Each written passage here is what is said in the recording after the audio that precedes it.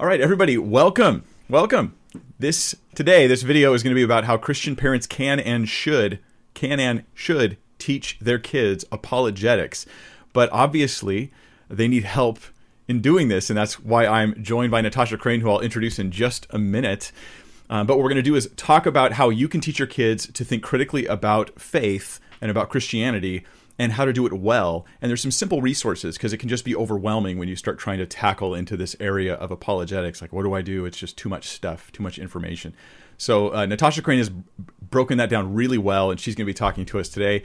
Natasha Crain, my guest, is a national speaker, a blogger, also, who's passionate about equipping Christian parents to raise their kids with an understanding of how to make a case for and defend their faith in today's challenging world. She's the author of 3 apologetics books for parents: Keeping Your Kids on God's Side, Talking with Your Kids About God, and her newest book that we're going to talk about today is Talking with Your Kids About Jesus.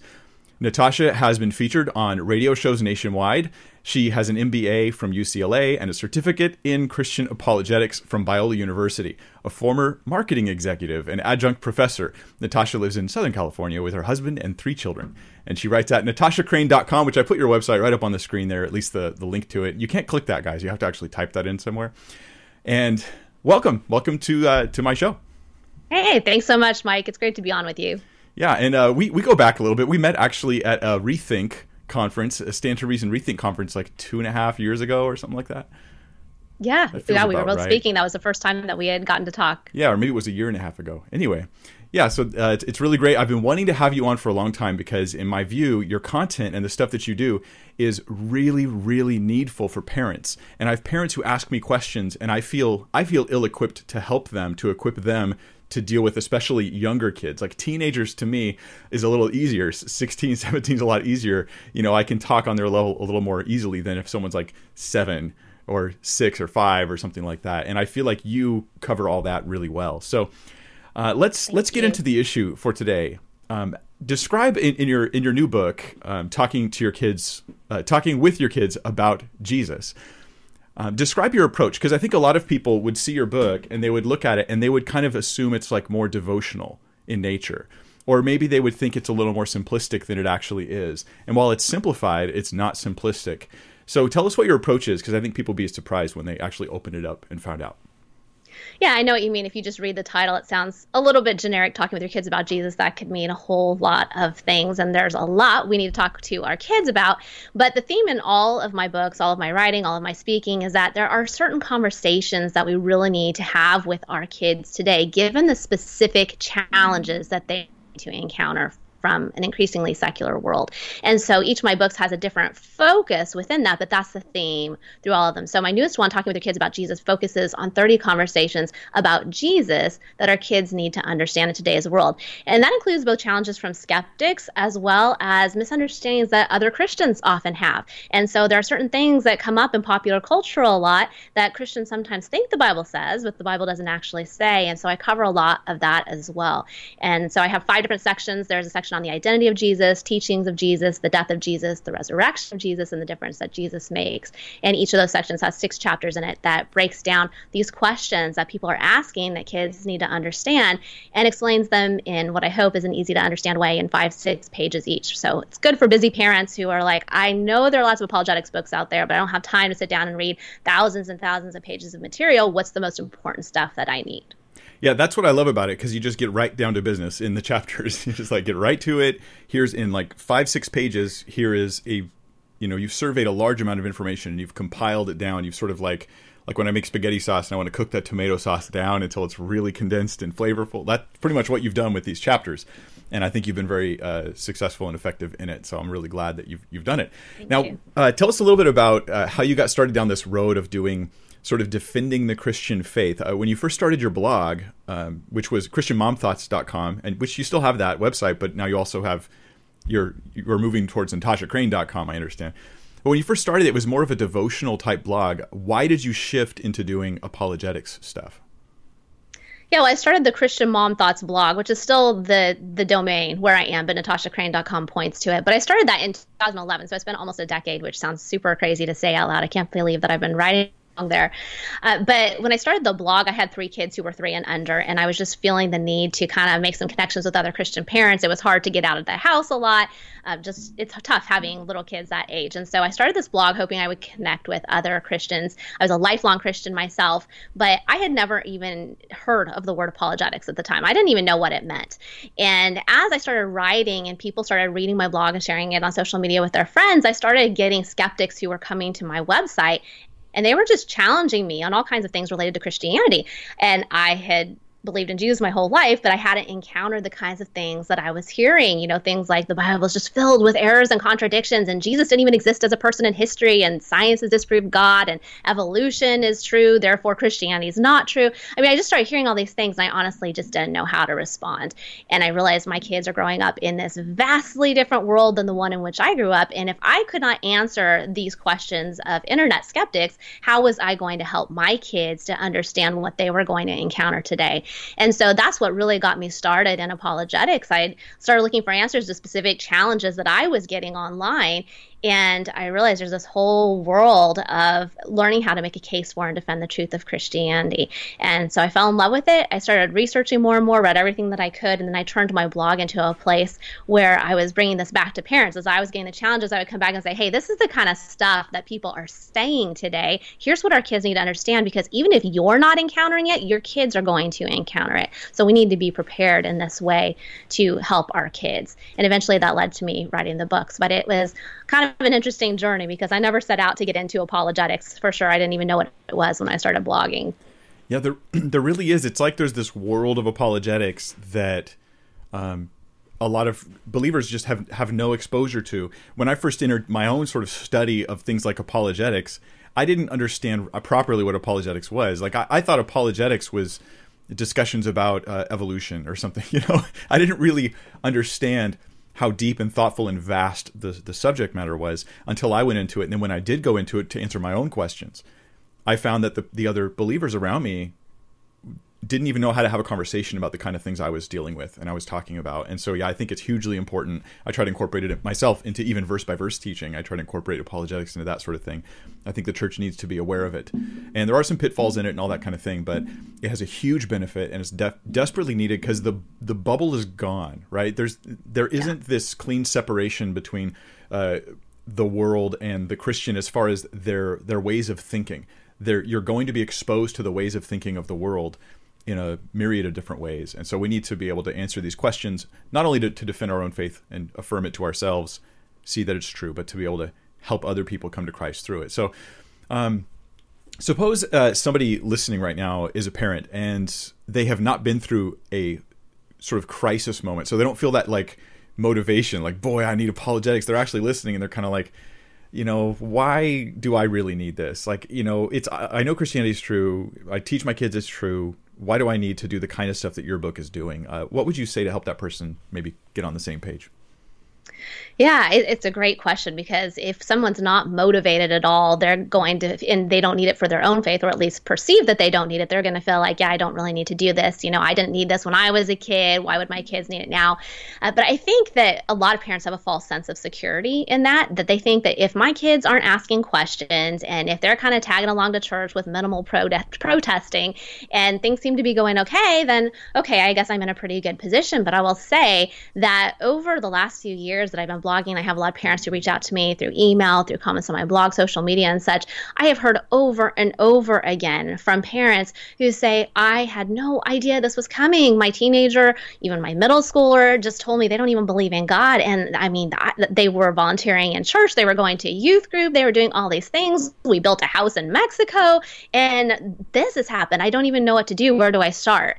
And so a lot of times parents don't see it coming. But here's the thing. We know from research over the last 10 plus years that at least 60% of kids are walking away from their faith today who grew up in Christian homes.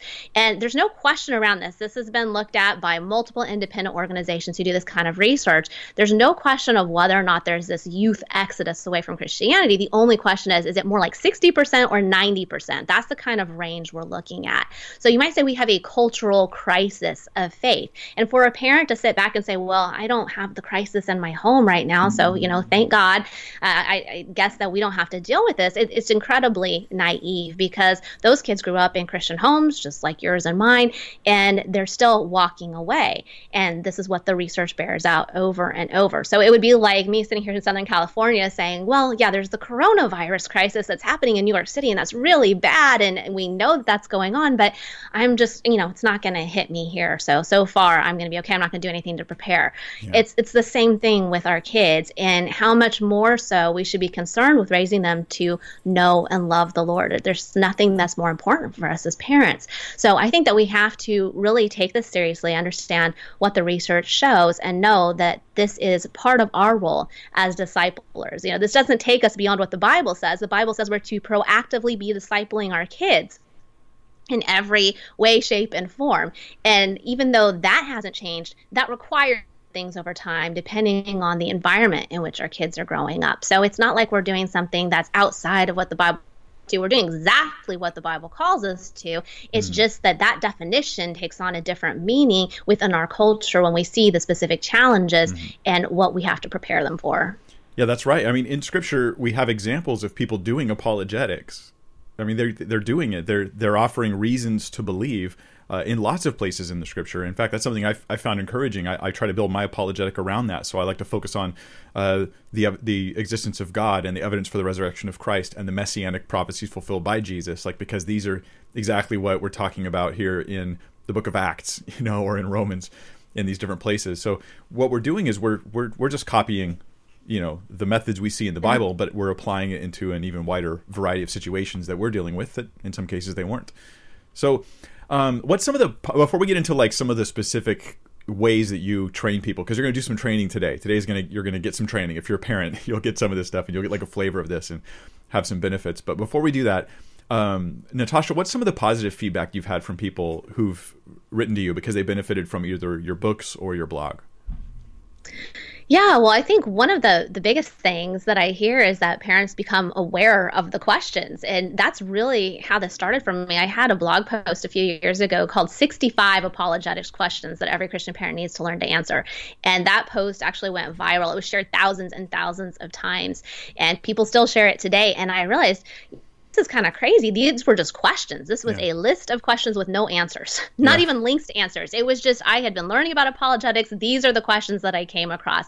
And I realized at that time, wow, parents just need to know what some of these questions are first and foremost. And so that's one of the things, that was one of the catalysts for my first book, Keeping Your Kids on God's Side. It had 40 of these biggest faith challenges. And that's what I hear a lot from parents is just, okay, I have a much better understanding of what these things are because I don't necessarily encounter them in my daily life. Maybe, a parent isn't out there engaging in the same forums and social media areas that their kids are, and so they don't encounter the same kinds of stuff. But my book has put those questions in front of parents that maybe they didn't already see, they weren't aware of. And so I think that's one of the biggest things. And then of course the second thing is once you know the questions, we need to be able to answer them. And so my whole goal is for parents to understand the key points. You're going to have to go to other books to get really in-depth analysis on these kinds of topics because I'm hitting them in 5-6 pages. But my goal is to pull up the most important points to help parents have this big picture understanding of what we're talking about with this question. What are the big things that we need to hit with our kids? And so I know parents have very often told me that, hey, this is easy to understand, and I appreciate that because I can get my arms around it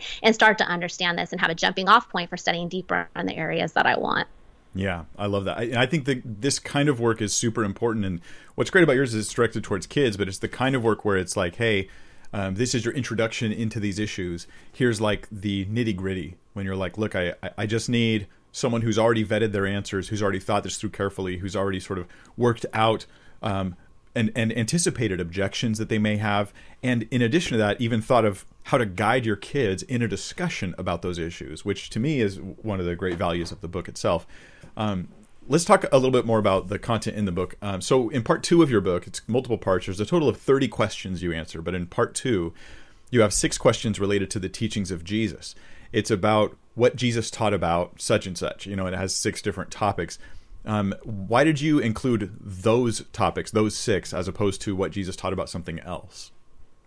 Yeah, so when I was ordering the book, starting with the identity of Jesus section, which really just establishes who he was and why we have good reason to believe that his teachings matter, right? Because if he is not God, then he does not have authority over our lives or the knowledge to teach us what's best for us and what we need to know. So none of the teaching stuff matters unless we first establish his identity. So that's the first section of the book. But then I had to ask myself, okay, given that we've established his identity, if I'm taking 6 chapters here, what are the most important teachings that we really need to focus on, again, with the theme of the book, given the challenges in today's world from both skeptics and from other Christians who are teaching some things that are, or believe things that are not biblical. And so based on my own interactions on social media over time and seeing the kinds of comments that parents have, I also run several Facebook groups of parents where I see comments all the time and the kinds of conversations that come up. I picked 6 conversations that I think everyone needs to better understand about what Jesus taught. So there are questions like, what did Jesus teach about judging others? I mean, how many times have we been on social media and you say something about something being sinful and someone comes along to tell you, hey, Jesus said, don't judge lest you be judged, right? We get these comments all the time, but that's not exactly right. And so those are the kinds of things that I wanted to tackle here. I also have, what did Jesus teach about loving others, for example? People often get mixed up or tongue-tied on this one when engaging with non-believers. Or what did Jesus teach about organized religion? So many times people say, oh, it's just a relationship, it's not a religion. And so they kind of pull out this false dichotomy here. So those are the kinds of questions that I wanted to focus on in that section, in keeping with the overall theme. Well, let's grab 1 or 2 of those and talk about it in a little more detail if we can. How about we take the topic of loving others? How do you help kids understand what it means in the context of Jesus's teachings, what it means to love others? How are you helping them avoid pitfalls, make sure they understand it clearly, and they can actually have a rational view of love? Yeah, this is such an important question because it's one that on the surface might seem obvious to people. I think our culture does treat it as something that should seem obvious to all people, right? Love, it's like you care about others, you want them to be happy. That's kind of the impression we get. I think overwhelmingly the definition, whether it's explicitly stated or not, that our culture uses is that love is affirming whatever someone wants for themselves. So if it makes them happy, then we want them to have that. And that is a very secular kind of view of love that we see today. And I think that most Christians would recognize that and say, yeah, that's not exactly consistent with a biblical worldview, but maybe have trouble articulating why. Yeah. And so that's what I'm trying to do in this chapter, is to point specifically to the Bible and say, here's why we see this difference. And what that comes to is where Jesus gives us the 2 greatest commandments. He says, number 1, the greatest commandment is to love God. Number 2 is to love others. So the point that I try to make here with my own kids and that I make through the book is that when Jesus tells us that one thing is the greatest commandment, we should be listening very closely, because that's going to give us context for everything else. If we love God first, then we're going to care to know him through what he has revealed about himself, what he has revealed about us, who we are in relation to him, his moral requirements. All of these things come along with loving God first. Once we love God first, then we love others, given what that means. And if we love others in the context of loving God first, we're going to want for them what God wants for them, which may be different than what they want for themselves. And that's where this huge difference comes in. This is the difference between a secular view of love and a biblical view of love. We want for others what God wants for them, whether or not it makes them happy in the meantime. And in a secular view of love, where there is no God and everyone's their own authority, we just want for others what they want for themselves. That's where we see this clash. And I think it's really helpful for kids to see that this is a function of worldview. This isn't just, my definition and someone else's definition. We can look at it logically and say, okay, if a person doesn't believe God exists, then this is going to be consistent with their worldview, that everyone's their own authority and that maybe happiness is the greatest good, if you can even call it that in a secular worldview. And that's the way that someone from that perspective is going to see it. From a Christian perspective, however, we love others within the context of God loving us and us loving God. So I think that is something I come back to all the time in the book, and just in how I talk with my own kids, is just helping them understand logical implications of different worldviews. And that we're not even saying one's right and one's wrong. Of course, we want to get to that eventually, but we're just starting with understanding that this is logically what's going on. These are the differences. Yeah, so there's different things going on in your book. And in some cases, you're trying to build a case for these beliefs that we have. In other words, we have reasonable, rational, evidence-supported beliefs. That would be one side of it. The other side is just to have actually, consistent Christian beliefs in the first place. Yes. Because you can say I'm a Christian all you want, but you can actually be adopting your, this sort of mixed worldview where you think like the world, and then you'll find that your own opinions conflict with your other opinions about God. Oh boy, I feel like I have to love this person. I'm supposed to support them and affirm them in their decisions. But wait a minute, I'm also supposed to be telling them repent or something like that, and this just seems so inconsistent to me. And it's just a distorted view of what love is in the first place. What I want to remind our audience of right now, for those who are watching live, we're going to take your guys' questions, but not for me, though, for Natasha. If you have questions for Natasha, go ahead and put them in the live chat, and we're going to answer at least a handful of those questions at the end of the stream. Go ahead and just put them in with a capital Q as you type in your questions, and we'll get to as many of them as we possibly can. Now, let's talk about judging for a second, because I think that this connects to the idea of love, but I think it's hugely important. I encountered all the time, not only in youth ministry, but just in general. It just comes up constantly. This is something that we always have to talk about. So you include a whole chapter on what Jesus taught about judging others. What is your method? Like, how do you unpack this topic for kids specifically? Yeah, well, this is like you said, this is one of those things that comes up so often, and that makes it just even more important for us to explicitly tackle it with our kids, because we can just be guaranteed, absolutely assured that if we don't explicitly address it, they are going to soak in and absorb their ideas of what the Bible says from what they hear around them. And so we have to be very forthright with it. I tell the story in the book, in this chapter, about how my daughter came down one day and, she was dressed in a way that, didn't really match. And I said something and she was like, "Hey, don't judge me." And I thought, oh, wow, this is interesting, because this is already, she's 11, and this is already something that she's picking up at her Christian school that she goes to, that people are already talking about, anything negative, anytime you disagree, that's bad. Disagreement equals negativity equals bad. And so, there are lots of opportunities. Yeah, exactly. There are so many opportunities that this comes up to talk about. Yeah. But so in this chapter, I talk about how the word judge can be used in a lot of different ways, and we have to get clear on what we're talking about in the context in which we're talking about them before we can really explain it to our kids. So when most people come along and they say, "Hey, do not judge," Matthew 7:1, right? Jesus says, "Do not judge." So don't say anything about sin, or don't say anything about this doctrine that you're disagreeing with. Well, they haven't gone on to read the rest of what Jesus says there.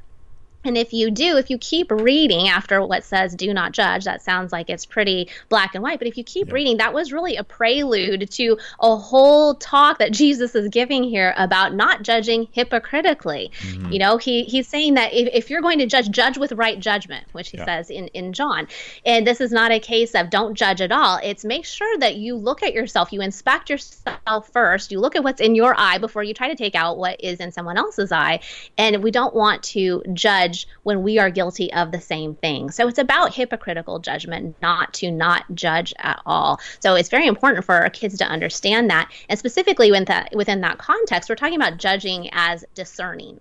And so I really hate the word judging in general, because I do think it comes with so much baggage, and it's helpful for us to use maybe some more specific terms with our kids and say, let's use good discernment, for example. And we are called to discern between what's right and wrong, and what is biblical and what is not biblical, because we want to be biblically sound. And we are absolutely called not to come together in unity just to agree with one another, but rather we are called to biblically sound theology and to be accurate in what we're presenting. So this is just really important for our kids to understand, because today you're a hugely bad person according to the world if you disagree on anything.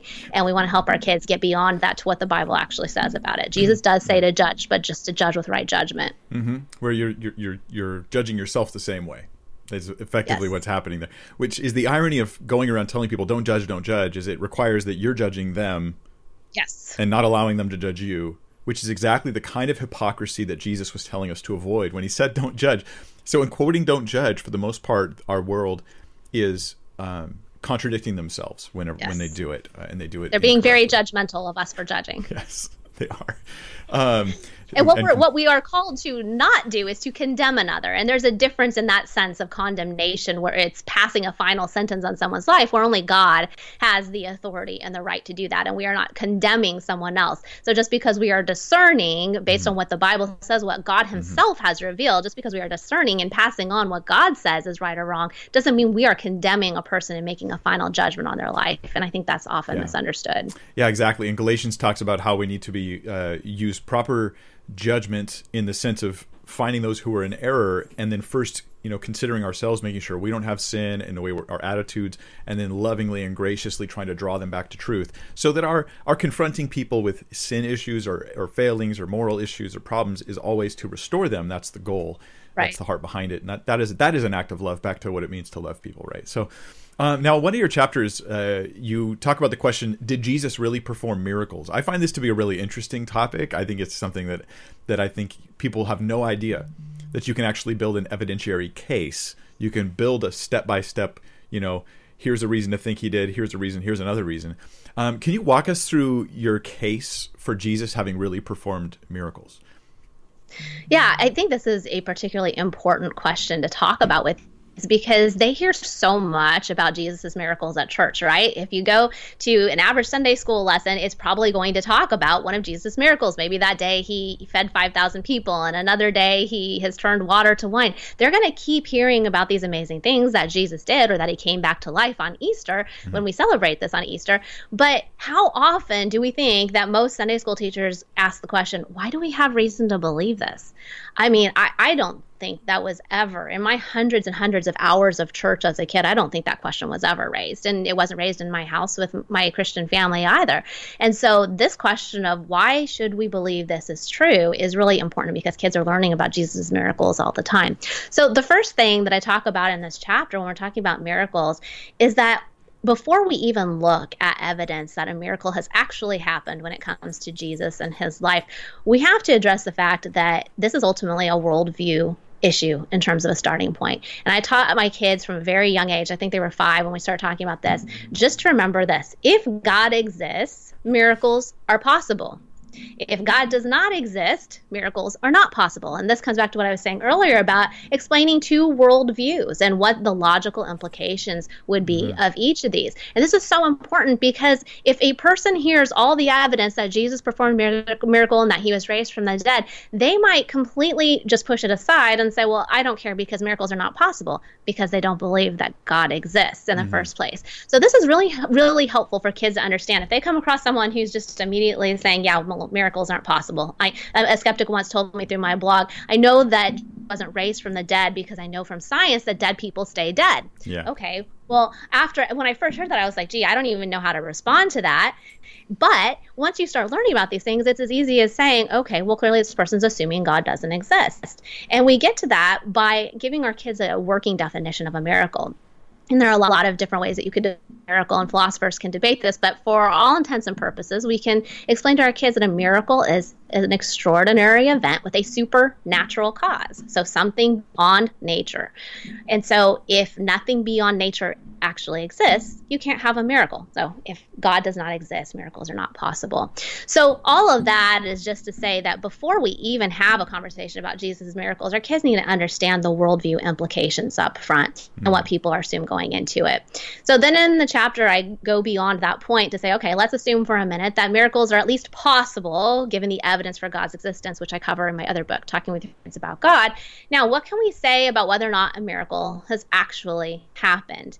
And so from a historian's perspective, there are actually quite a few different points that historians will look at and point to about the historicity of the miracle claim. So I think I hit 7 of them in that chapter, but just to hit a few highlights off the top of my head, one of them is looking back at our earliest sources about Jesus, we can see that it was always claimed, at least, that Jesus was a miracle worker. So historians are especially interested in early sources, the ones that are written closest to the time of the event that they're trying to capture, because they assume that there's less time for a legend to accrue on that. And most scholars believe that Mark was our earliest gospel. And when you look at Mark, there's no question that this is an account of a miracle working Jesus. In fact, scholars have estimated that about 40% of the narrative involves a miracle in some way.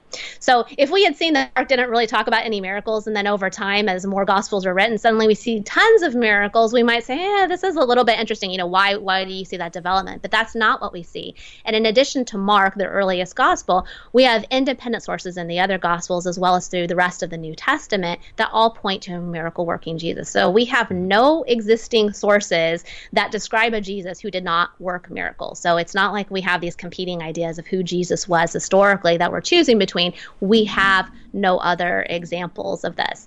Another thing I think is really interesting as I started studying this is that the miracle reports are so integrally related to everything that the Gospels report about Jesus that you can't really tease them apart without the narrative not making sense anymore.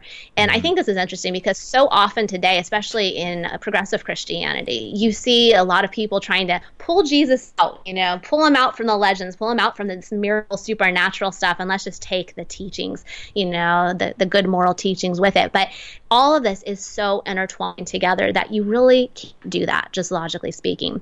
Another thing that I found interesting when I was studying this that I talk about in the chapter is the fact that there's virtually no controversy at all amongst historians, people who study this, that Jesus was doing something to draw large crowds. So we see this in every layer of writings about him, that he was doing something that was causing a lot of people to come together. Now, that doesn't mean that these scholars all say he was therefore doing miracles, but something's going on here that is leading him to be known as a miracle worker specifically. That's clearly the claim from multiple early independent sources, and it's making a lot of people believe this. So we could say, well, maybe he's deceiving people, but then we have to start looking at the character and other questions about, is this really going to fool so many people? Yeah, we can take that theory of Jesus deceiving people, or doing like magic tricks effectively, right? And we can test it against the other pieces of evidence we have, in the time period and all that. And that's what you're talking about here is we're building a historical case for the legitimacy of the miracles of Jesus. So I'm sorry for interrupting you, but please go ahead. Yeah, no, and I was just going to say, and then from that we have the resurrection, which is the central miracle claim of Christianity. And it's so important to point our kids back to this because a lot of times I know from engaging with skeptics that it comes back to, well, but I've never seen, God heal an amputee, or I've never seen God do this or that. Those are all important questions. Those are things that we can answer. But the only question here that really makes Christianity true or untrue is whether or not Jesus was raised from the dead. And Paul says this in 1 Corinthians 15:14, that if Christ has not been raised, your faith is in vain. It's just useless. So everything hinges on the miracle of the resurrection. And we actually have significant historical evidence for the resurrection, which I cover in 6 later chapters in the book. And I go through and just look at what are these minimal facts, that Michael Licona and Gary Habermas point out. What are possible explanations? And, what's the best explanation that we can make once we look at this information? So all of this together, when we look at it and we see, okay, this is the miracle that matters most. We have all this historical evidence for that miracle. And if that's true, then we have good reason to believe that all these other miracles happen. Looking at the historicity of the reports, all of cumulatively builds a really remarkable case. Yeah, I think it does. And I think it's important that you started by talking about God, because so many of the interactions I've had with non-believers online who do talk about these issues, they say that the real reason, or what it comes down to is the real reason why they're rejecting the evidence for miracles is because they have a belief ahead of time that miracles are so unlikely that even if you have evidence for them, they're not going to believe that they happened. And so I remember hearing a couple different skeptics say that even if Jesus really rose from the dead, you still shouldn't believe it. I'm not kidding. I heard Bart Ehrman say that and others. And you realize that this is because of a worldview assumption that's being smuggled into a discussion about evidence that's not really about evidence on their end. We're trying to make it about that evidence. So now let's talk a little bit about in that same chapter, you have a conversation guide. So after giving these sort of like list of 7 reasons why we should, that support the truthfulness of Jesus having actually performed miracles, you then have a conversation guide. Could you walk us through some of the questions that you give parents here to ask their kids so that people can understand, like, how do you take all this data and then process it with a kid? Yeah, let me just grab the book here and find this conversation guide for this chapter. So Yeah, so every chapter has a conversation guide in the whole book. So there are 30 conversation guides for 30 chapters. And each one basically starts with what I call open the conversation, which is one or two questions that just get the kids thinking. And these can be used with even the youngest kids to just get them to start talking about it without it being this super intimidating kind of question. Like, we're going to sit down now and talk about apologetics and it's super serious. So for this chapter, it says, when you think of Jesus' miracles in the Bible, which are the first ones that come to mind? So easy peasy, right? It's just to get kids to think about what have they heard, what is a miracle?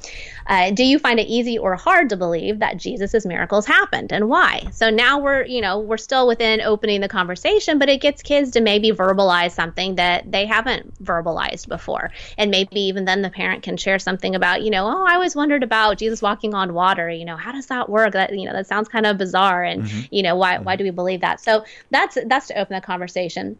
And then I have a section, Advance the Conversation, which takes you deeper into questions that will help the parent after they have read their 5 or 6 pages to get it out of their heads and into conversation with their kids. So the first one from this one was, some people think miracles never happen. Why do you think they would say that? And what do you think they're assuming? And so a kid may or may not have any idea about that depending on their age. But even if they don't have any ideas around it, this is an opportunity as a parent to then kind of talk to them about the things from that chapter. And there are little tips in parentheses after each of these, which would lead a parent in this case to talk about what a miracle is if you define it, and what we talked about earlier, which is somebody's going to be assuming that God doesn't exist if they're assuming miracles can't happen. So it just kind of gives you a pointer in that way. And the next question is, if you were a historian who wanted to investigate whether Jesus actually performed miracles, what kinds of evidence would you look for? So it's just a way of getting kids to think about this. Okay, if I wanted to have any ideas about what happened in the past, where do I even start with that? I'm not going to find a picture.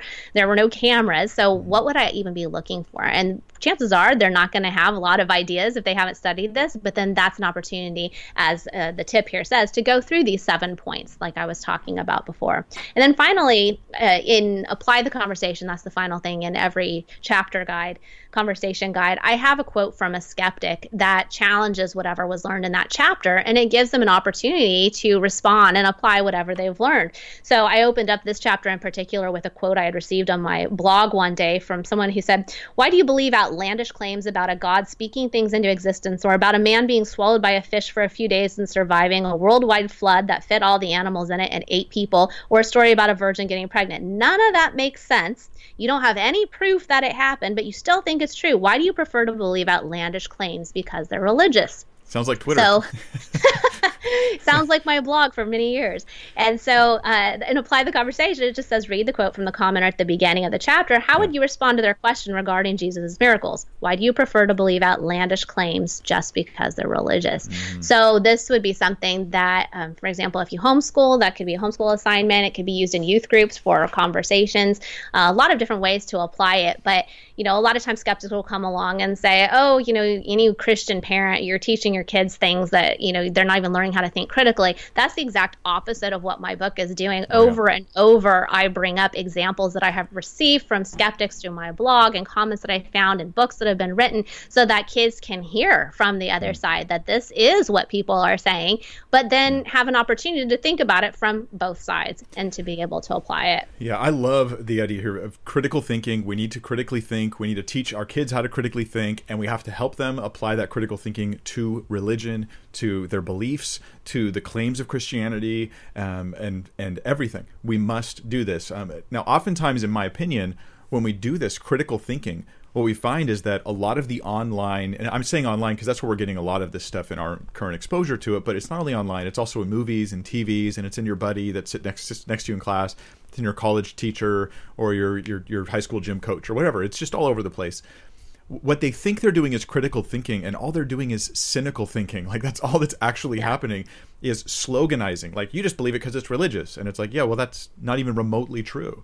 Not even a little bit. And so how are we supposed to defend against that kind of cynical thinking unless we've done some of our own critical thinking? That's the idea. That's the idea. Now, there are good critical questions that you ask in the book, and you also expose them to sort of the cynical side as well, helping people process that. And in that, I think it's making a more robust and rational faith. Yeah. Yeah, I'm always so surprised that there are so few people, it seems to me, at least in my experience, skeptics who do approach it from this kind of perspective of let's just understand the logical implications of each of these worldviews without attacking one, without even making claims about it, but just saying, okay, well, yes, okay, if you're a Christian, then this is what you're going to believe, and these are the implications of that. And, you know, if a Christian is saying that God exists, then miracles are possible, then they would be looking at this kind of evidence in this way. It's so unusual to encounter someone looking at it from that perspective rather than just, like I read that comment from the beginning of the chapter, of just attacking. And so I'm always encouraging parents to come back to this idea of always help your kids to understand the worldview level first, and then you can talk about, well, why would we have good reason to adhere to one worldview or another? So here's another example of something it's somewhere a mix between critical thinking and cynical thinking, somewhere in between the two.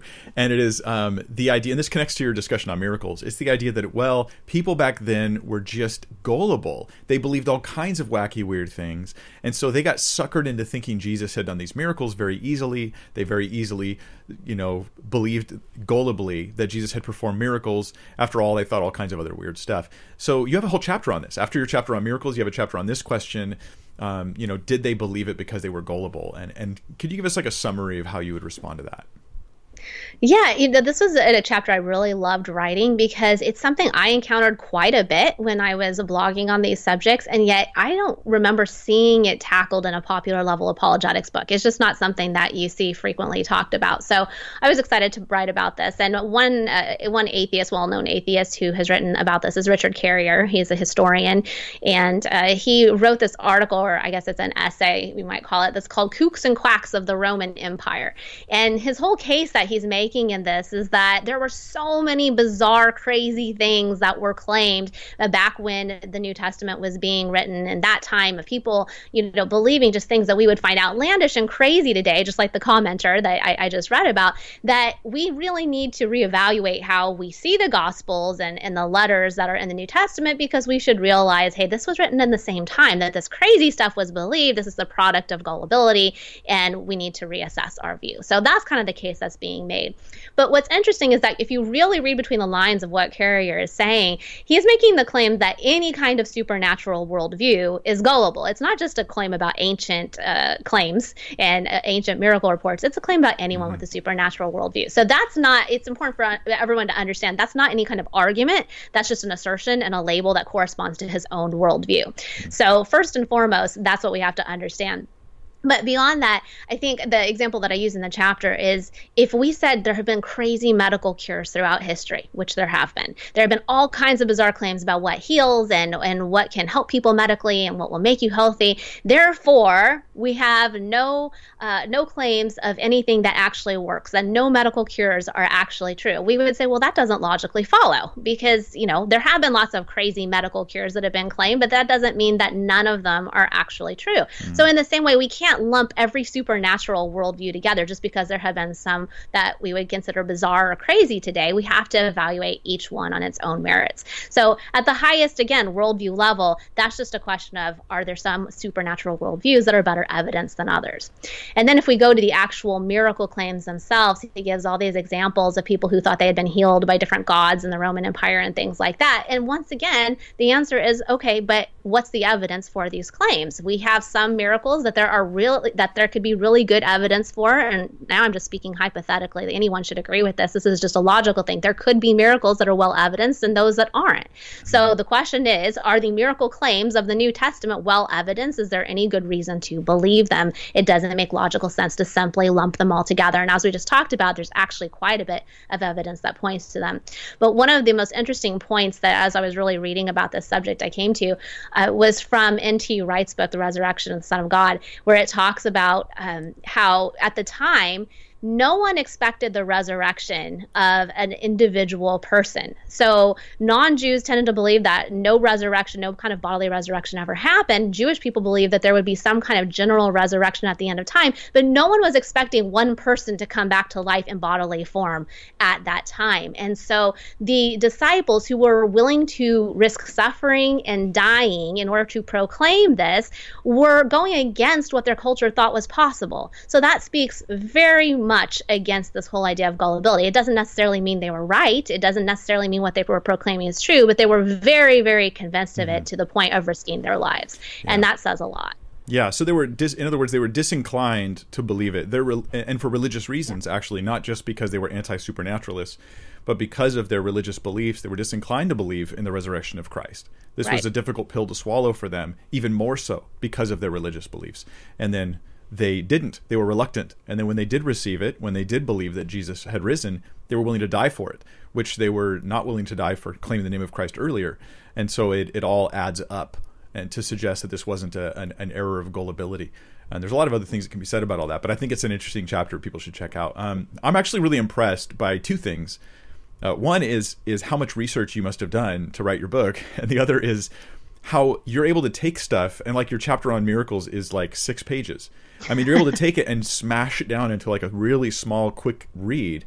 But how long did it take you to write this book with all the work you had to do?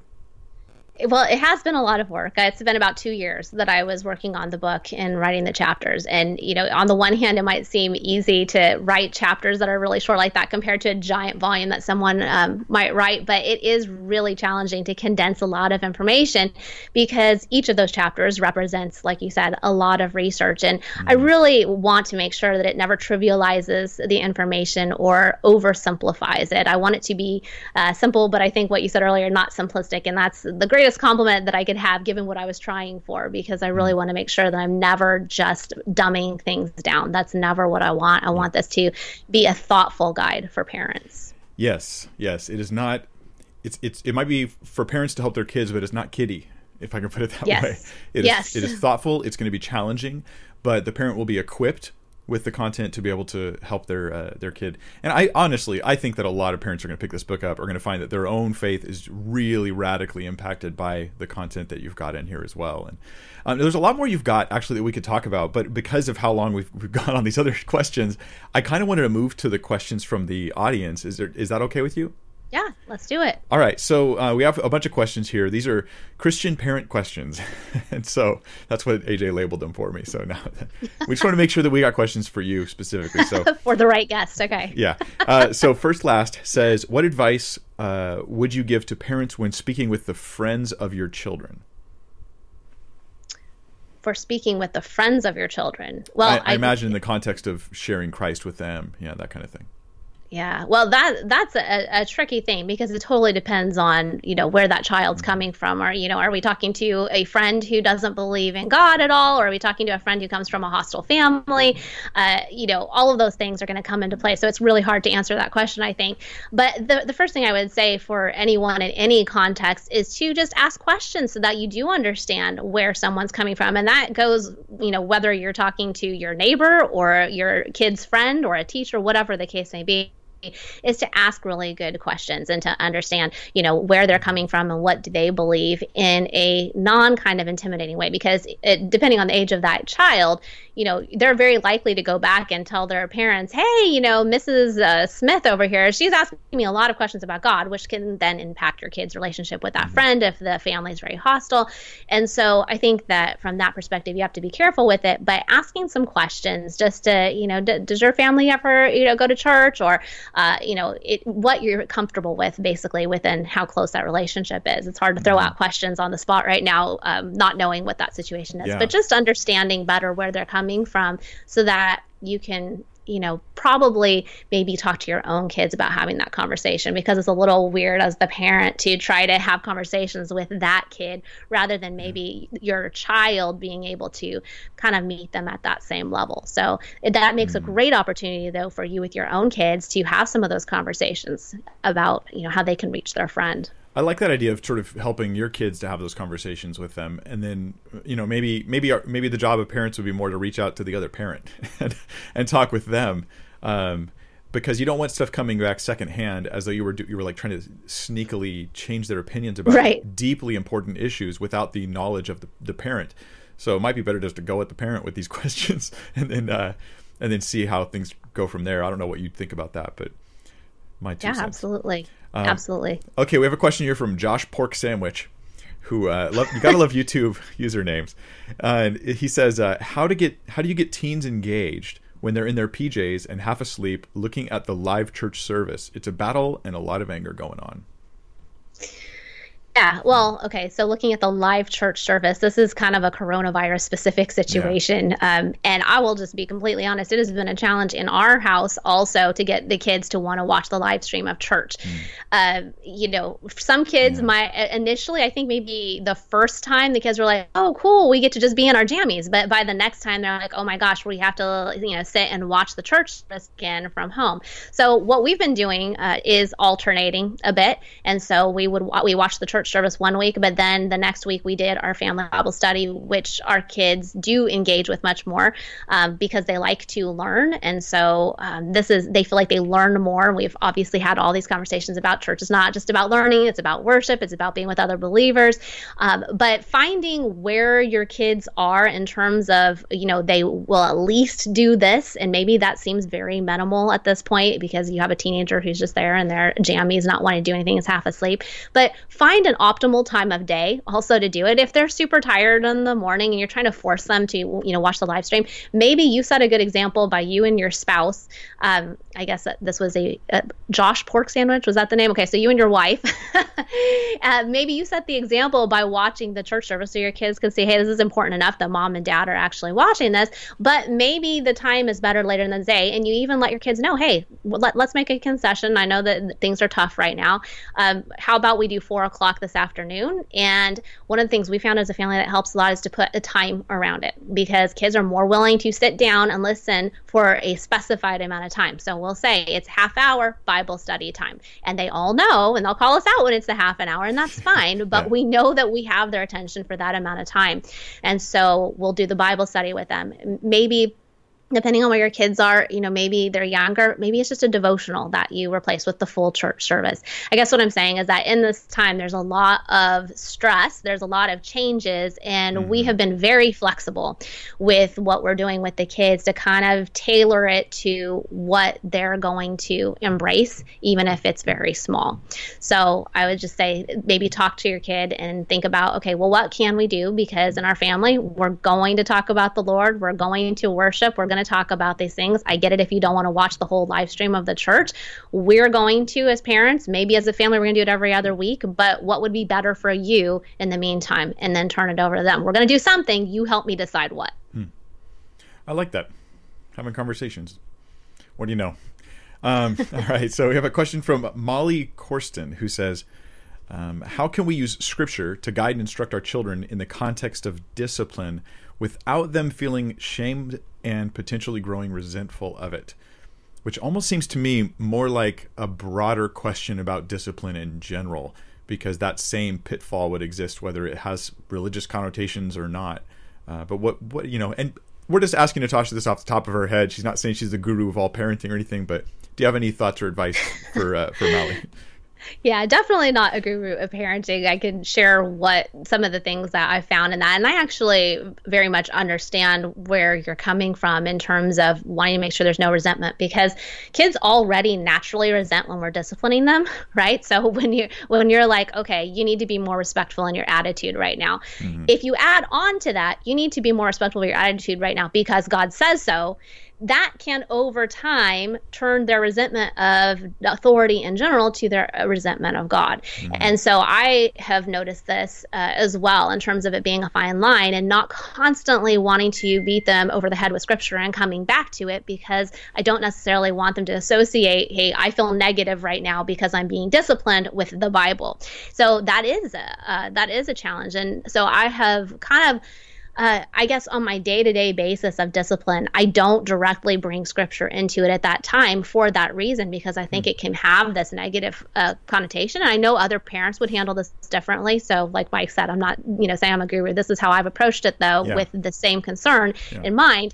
But then in the less heated moments, when we're not talking about the discipline, we can have conversations about the authority of God and how God has commanded us to honor our mother and father, and what that means that we have an authority over our lives and that He has delegated authority over their lives to us as parents. And we have kind of the structure and why we make decisions. That's the other thing. I often bring in the whys to things. So if my kids want to know, well, why can't we do this? And they ask, perfect timing because I'm going to let them know the biblical reasoning behind it, because this is what God has said, and this is how I think that this applies to our lives. So whenever your kids ask why, boom, that's a great opportunity to explain why. But I tend to stay out of tying every behavioral correction to the Bible so that it doesn't take on that negative tone. I like that. I think that's smart. Yeah, because just imagine from your kid's perspective, is it every time I hear about God, it's because I'm doing something you don't like? Right? Yeah, That's every time. Exactly. That, and you see that so often in skeptics' comments too. They say, I just grew up and I had, this idea that, there was this guy over me all the time. Every time I did something wrong or bad, there's God. And it's like, wow, that's so much pressure. And that's not what our view of God should be. But I think it comes in that way if most of what parents are talking about when it comes to God is through disciplinary action. Yeah. Now, I grew up in a home that was not Christian in values or practices. And so the word God never came up, really. So I don't really know. I can't speak as though I know what that experience is like, to feel like I feel oppressed by religion or something like that. To me, I was rescued when I came to Christ and found the truth of Christ. I was rescued by it, and my behavior improved beyond what anybody was asking me to do. But that was just because of the work of God in my life. But so it's weird to me because I hear complaints like that, and I'm like, what world are you living in? You think God's all oppressive, and I'm like, He's freeing us, but obviously not everyone feels that way. Okay, that's a really good topic for like a broadcast. Have you done a show on that? No, I haven't. I don't think so. No. You should absolutely do that, about God bringing freedom versus kind of this like crushing restriction. Yeah. Yeah, because there's so many skeptics that I've heard say that over the years. Like, I'm free, I'm not a Christian anymore, and I don't have God hanging over my head. So it's interesting that you bring that perspective. I think you should do that one. Yeah, I'm reminded of the scene in Pinocchio, which I don't even recommend people watch that movie. I watched it earlier this year, and me and my wife, or it was last year, me and my wife were like, this movie's kind of bad. Like, I don't know if you've seen it recently, but Jiminy Cricket, I thought he was a really great, upstanding, moral guy. He's not. He's not. But there's the scene where they think they're going into freedom, and really they end up on like the Donkey Island or something like that, and they're like turning into beasts of burden. They're becoming slaves because of their sin, and it really is. It's the attempt to achieve liberty that leads them into bondage, and I think that's a wonderfully accurate parable of what sin does. We think it's liberty, but it's bondage. And we celebrate while we turn into hee-haw donkeys. Okay, this is a tweet. I tweeted out that I was going to have you on. We're going to talk about this topic of training your kids. And this was a tweet we got from a non-believer. Oh, no. Oh, hey, by the way, subscribe. I clicked the wrong button, but don't forget to subscribe. There you go. Click that bell icon. Anyway, this is the tweet from Josh Moore at Dread Penguin. And I told him I was going to be having you answer this tweet. He responded to us doing this by saying, childhood indoctrination. Get them while they're too young to have critical thinking skills. Now, this is, of course, epic cynicism, in my opinion. But how do you answer, someone who's coming from this perspective? Like, what would you say to Josh?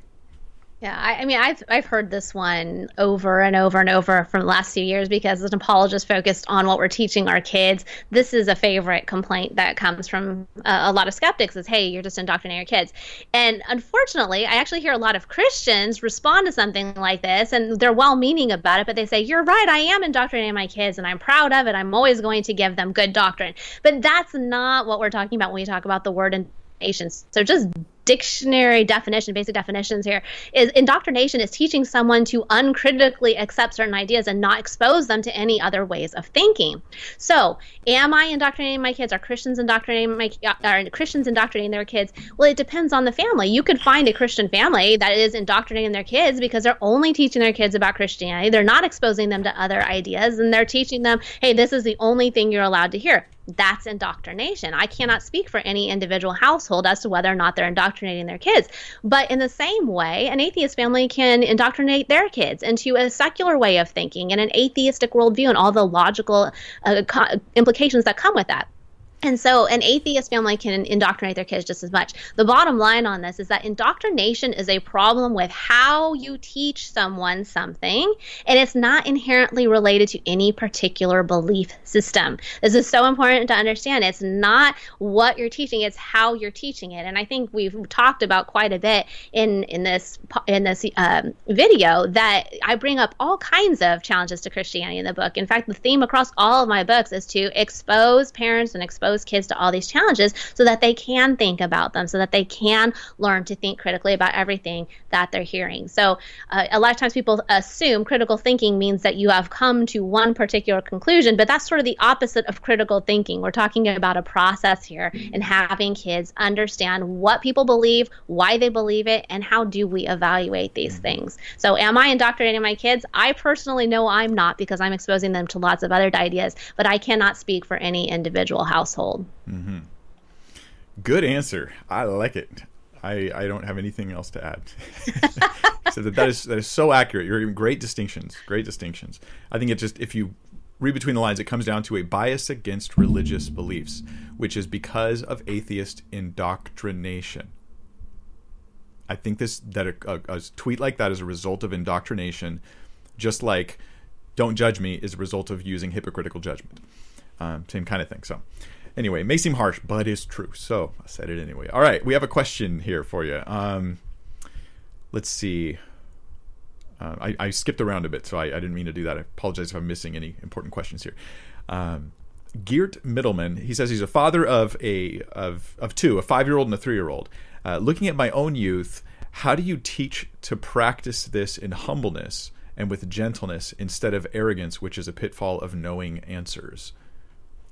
So the concern there, and this is probably a healthy concern, is that we would, because we're offering what we believe is true, and it is true, obviously. If I believe it's true, I think it's true, it's true. But how do we keep from becoming arrogant in our presentation of those truths to our students and our kids? Yeah, that is a good question. And I think that a lot of times people assume that apologetics is arrogant in some way because it can be presented really poorly. And unfortunately, there are quite a few examples of that. But I would say that knowing answers doesn't have any inherent tie to arrogance. And I think even the way that the question was worded sounded a little bit like, the arrogance of knowing answers. And I feel like in our kind of postmodern world that this is something that people start believing, that if you're ever going to claim to have some kind of knowledge, that in and of itself is arrogant.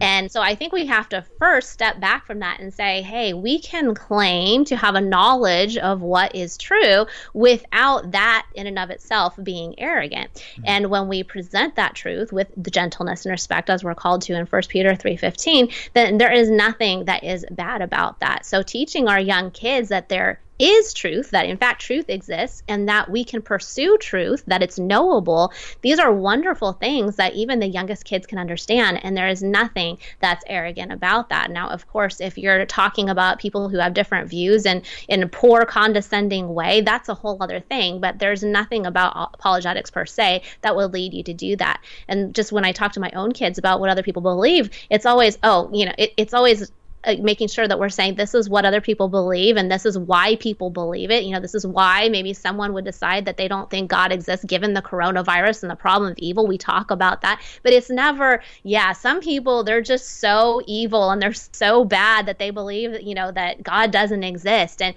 that's not how we talk about it. It's staying very fact-based. And that's why I like presenting the worldviews from just this logical perspective. And you can start that very young. Yeah. And there could be a flaw of going the other way where you actually think, because I'm undecided, I'm better than you who think you know, and I'm better than you because I don't think I know. And that it could just be the arrogance of being undecided about things. And so there's arrogance can afflict us on any side of this issue, and it's good to be not misrepresent people and have some humility about it all. That doesn't mean we don't know something. Okay, this is from one of my mods, SlamRN, who says, is Mrs. Crane familiar with coronavirushomeschooling.com? They send materials in the email so kids are not online all day. No, I'm not familiar with that site. I know there are lots and lots of things coming out right now to help parents. So there are tons of resources. I have found personally that engaging with a lot of parents online, and I actually did a formal survey and had about 400 parents reply to this, that a lot of parents are overwhelmed by how many resources are actually out there right now. And parents are really just kind of in a mode of, okay, let's try to survive. Let's get by day to day. So I have not researched all of the individual activities that are out there right now, and I haven't heard of that one in particular. Cool, and neither have I. Don't know anything about it. What I want to let you guys know, though, is there's some of the questions I'm looking at here, and a lot of the answers to these questions are in the book. There's a bunch of topics in here, and you can see on NatashaCrane.com on her website, you can actually scroll through and look at all of the questions that are dealt with in the book. You can get a preview of it. Questions like how to talk about hell with your kids, things like that. These are big, important issues, and to be honest, most of us need some help trying to unpack how to deal with this stuff. And you've even worked with parents, right? Like you actually networked with parents to try these tactics out on their kids and then give you feedback so you could adjust your strategies. Isn't that true? Yeah, I've worked with hundreds of parents over the last few years. I've had read-along groups for my books before they even come out, hearing how people are using them and then adjusting from book to book of how those questions work out. And so, especially in this most recent book, having the benefit of having had so much feedback from the last two, I've used that as kind of a learning process of the kinds of questions that parents like to ask their kids and the progression that's used. Yeah. Well, I'm looking at the rest of the questions here, and a lot of them are about homeschooling issues and things like that in public schools, and that's not really the focus we're having today. So just know that we have secret knowledge about all these things that we're not going to share with you, just to be mean. Let's see. Here's from Jeff Ross a question. My 12-year-old absolutely loves reading the Bible with me, but my 8-year-old has flat out told me he doesn't believe and doesn't want me to talk to him about it. How should I deal with it? Would you have any advice for Jeff for his 8-year-old? Yeah, I think it's, especially for an 8-year-old, you might expect to hear that more flipped around, that the 12-year-old's been exposed to more, and so they come to these conclusions. But I would, just like we were talking about earlier, I would ask a lot of questions to the 8-year-old.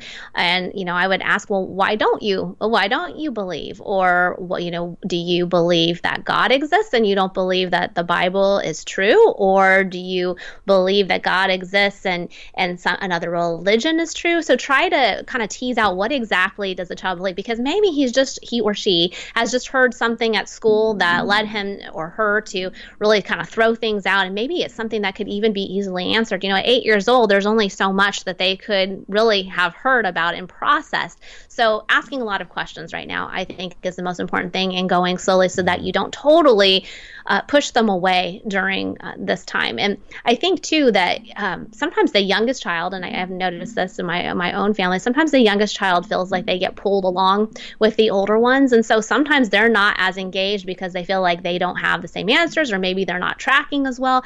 Maybe if your 12-year-old seems to really understand these spiritual things and what the Bible's talking about, gets involved with Bible study, but the 8-year-old isn't necessarily following as well, it might even be a defense mechanism to say, well, I just don't believe all this. I don't know. And so I think that, asking a lot of questions and then doing things individually with the 8-year-old could be really helpful. I do this in my house also with my youngest one. Even though my kids are pretty close in age, there's just a difference in how they learn. And so whereas I might have a real deep Bible study with my 11-year-olds, with my 9-year-old, we might go and do our own simpler Bible study so that there's no level of embarrassment for any types of questions that come up. And we can have that questions, the question and answers come up specifically on that level. So it's just one-on-one. So those are some of the things that we've done. Yeah, and I think your book, Talking to Kids About God, is probably going to help equip that parent to have those conversations with that 8-year-old. Yes. Get that book, check it out. I'll just show you guys real quick. I have pictures. Look, those are the books. So talking with your kids about Jesus, talking with your kids about God, and then keeping your kids on God's side. These are the 3 different books. The one I'd recommend for your situation, Jeff, is Talking with Your Kids About God. Check that out, look through it. And I can't tell you guys, it's not just me who endorses and encourages you to get this work. I couldn't believe all the people that were endorsing your book. I mean, you've got, there's a lot of names it's so people would know. Bad. I can't believe how many people are endorsing this. You got Jack Hibbs, Frank Turek, J. Warner Wallace, Bobby Conway, John Fuller.